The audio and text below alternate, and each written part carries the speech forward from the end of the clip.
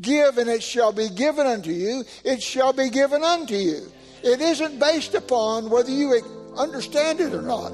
It's based upon what God said. That's the point here.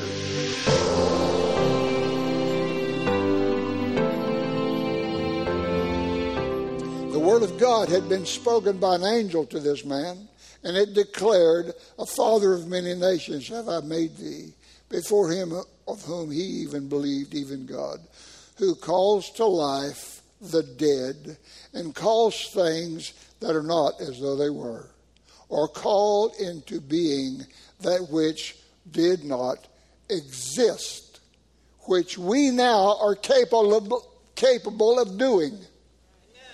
We now have that ability. Amen. That's been given to us through the death, burial, resurrection of Jesus Christ. Amen. There's no excuse for us. The Word of God must prevail in our minds before it becomes a reality to us, not just mental agreement. Here's what we have a tendency to do.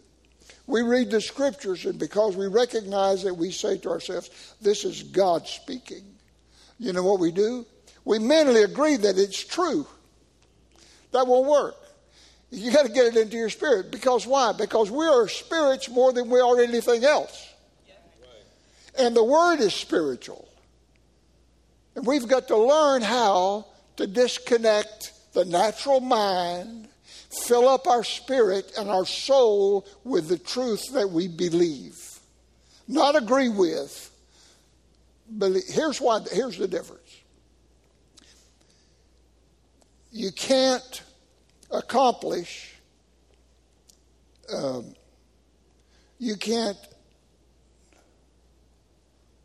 what you mentally agree to,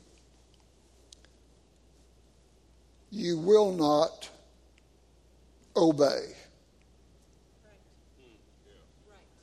And you won't accomplish what you mentally agree to.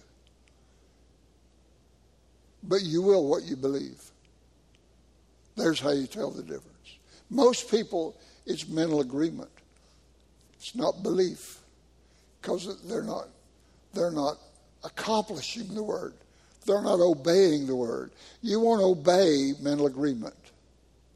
You disagree that it's there and see it. Yes, true. That's true. Yes. But it has no power in the mental agreement. It has no power. To happen. And that's what has to happen. The Word has to prevail in our lives and become functionary, not just a good luck charm, but our reality. We believe that this is our God talking to us. We believe this is the Holy Ghost leading us. We believe this is what He's doing it through. He's leading us through the Word. We believe we're looking every day for that path. We're looking every day in the Word for that path for Him to lead us because we believe it. Not because we agree to it, but we believe that He's there. We believe that the Word is talking to us. We believe it will guide and lead us into the light. God's never led anybody into darkness. If anybody gets into darkness, they get in there because they want to go into the darkness. Not because God has led them into the darkness. The Word of God has been spoken by an angel to this man.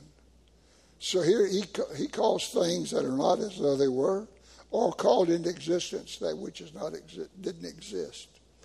This is what we have to contend with our minds. Just agreeing with what is said because we know it's God. We must agree with the Word at all times about everything. That's where you have to. This is preparation time. This is study time. This is alone time. This is group therapy. See, I've had people say, oh, we're going to have a Bible study. No. What we're going to do is argue about the Word. Well, I don't believe that. Well, I don't believe that. I believe it this way. So I refuse to get into those. I refuse to get into those biblical discussions where someone's viewpoint against the Word of God is going to be a discussion. I'm not into that. The Word is final. Okay. When it's not hard. Like the word, I like this. I use this a lot. Not because I'm picking on anybody, but it's just obvious it's there. How about Luke 6:38? Have you read that lately? What does it say? It says, give, and it shall be given unto you. Okay? This is a fact. You have to believe this or disbelieve this. Either God said this or God didn't say this. If God said it, it's truth, and He'll back it. He said, give and it shall be given unto you. So I hear people say this. Well, I gave and nothing happened. I said, that's not true. I'm not going to listen to that. I'm not going to listen to you disparage the Word of God because you're stupid and you don't understand it.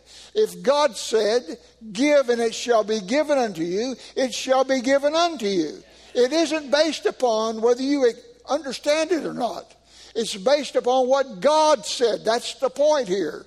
That's how the Word has to prevail. It's based upon what God said, not some circumstance that it may or... Well, I tried that tithing stuff. God told me this one time. I tried that tithing stuff. I tithed for X, whatever amount of time. And nothing happened. And I said, you're a liar. You don't want me in these discussions. Because you're a liar. You're calling God a liar. You're saying that the Word of God doesn't work. What, are you special? All of a sudden, you're special? That the Word of God doesn't work for you? I'm not interested in talking to you. So you can move this all over everywhere. The Scripture plainly says this. You shall receive power after the Holy Ghost comes upon you. That is not up for discussion. It's not up for you to say, well, I don't have any power. Yeah, you do. You just don't know what you're doing. You need to rephrase what you're saying. Because you're saying God's a liar. And I'm not going to listen to you. God doesn't lie. He's not a man, and He does not lie. A lot of misunderstanding of what He said. That's not God's problem. That's your problem. Okay? Because you're trying to understand spiritual things with a natural mind. And that's an impossibility. You're not, listen to me. No natural-minded person has ever heard anything from God. They may have heard lots of things, but not from God. Did you know man can't find God? A lost person cannot find God. It's an impossibility for a lost man to find God. Because a lost man is bound in spiritual death. A man that's bound in spiritual death cannot find God because God is a spirit. If God doesn't find man, man's in big trouble. See, I didn't find God. God found me. I tried to understand the Scripture before redemption. And the only thing I could do is read the words with a natural mind. Are you listening to me? The Word of God. See, faith wouldn't come then. Faith doesn't come to the natural mind. It's spiritual. And it's necessary. If you're going to live victorious on the earth, you have to live in faith. That's the only way it can be done. You can't listen to me. I'm supposed to bring encouragement, okay? I'm encouraged, and I want to encourage you. Don't look at what's happening in the world and become discouraged. What's happening in the world has nothing to do with the body of Christ. Nothing. We're above it. We're not in it. This is not our home. You got to understand how corrupt the world is. The world is the most corrupt place that you've ever seen. Did you know that? The world is corrupt. And it's corrupt because of the God that's running the world. Not Jehovah, not the Father, the Lord Jesus Christ. It's Lucifer that's running the world. And Lucifer is corrupt. Lucifer is ungodly. The world is ungodly, all of it. Every person in the world that hasn't been redeemed is ungodly. I don't care how moral they're living, they're still ungodly. And an ungodly person cannot understand the Scriptures. They can't live by faith. They can only live by their wits. That's why they cheat. That's why they lie. Trying to get ahead. That's the world system. The world system is not a godly system. Don't trust it. Can never be straight with you. It's based upon a lie. Jesus said Satan was a liar from the beginning. Everything he does is a lie. It's all a lie. It's against God. Why do you think the people here in Charlotte a number of years ago stood there and chanted, "No God, no God, no God, no God"? They didn't want God involved. Why? Why? Because they have no relationship with him. They're ungodly people. They think that made them points with something. It did, but not with God. Okay?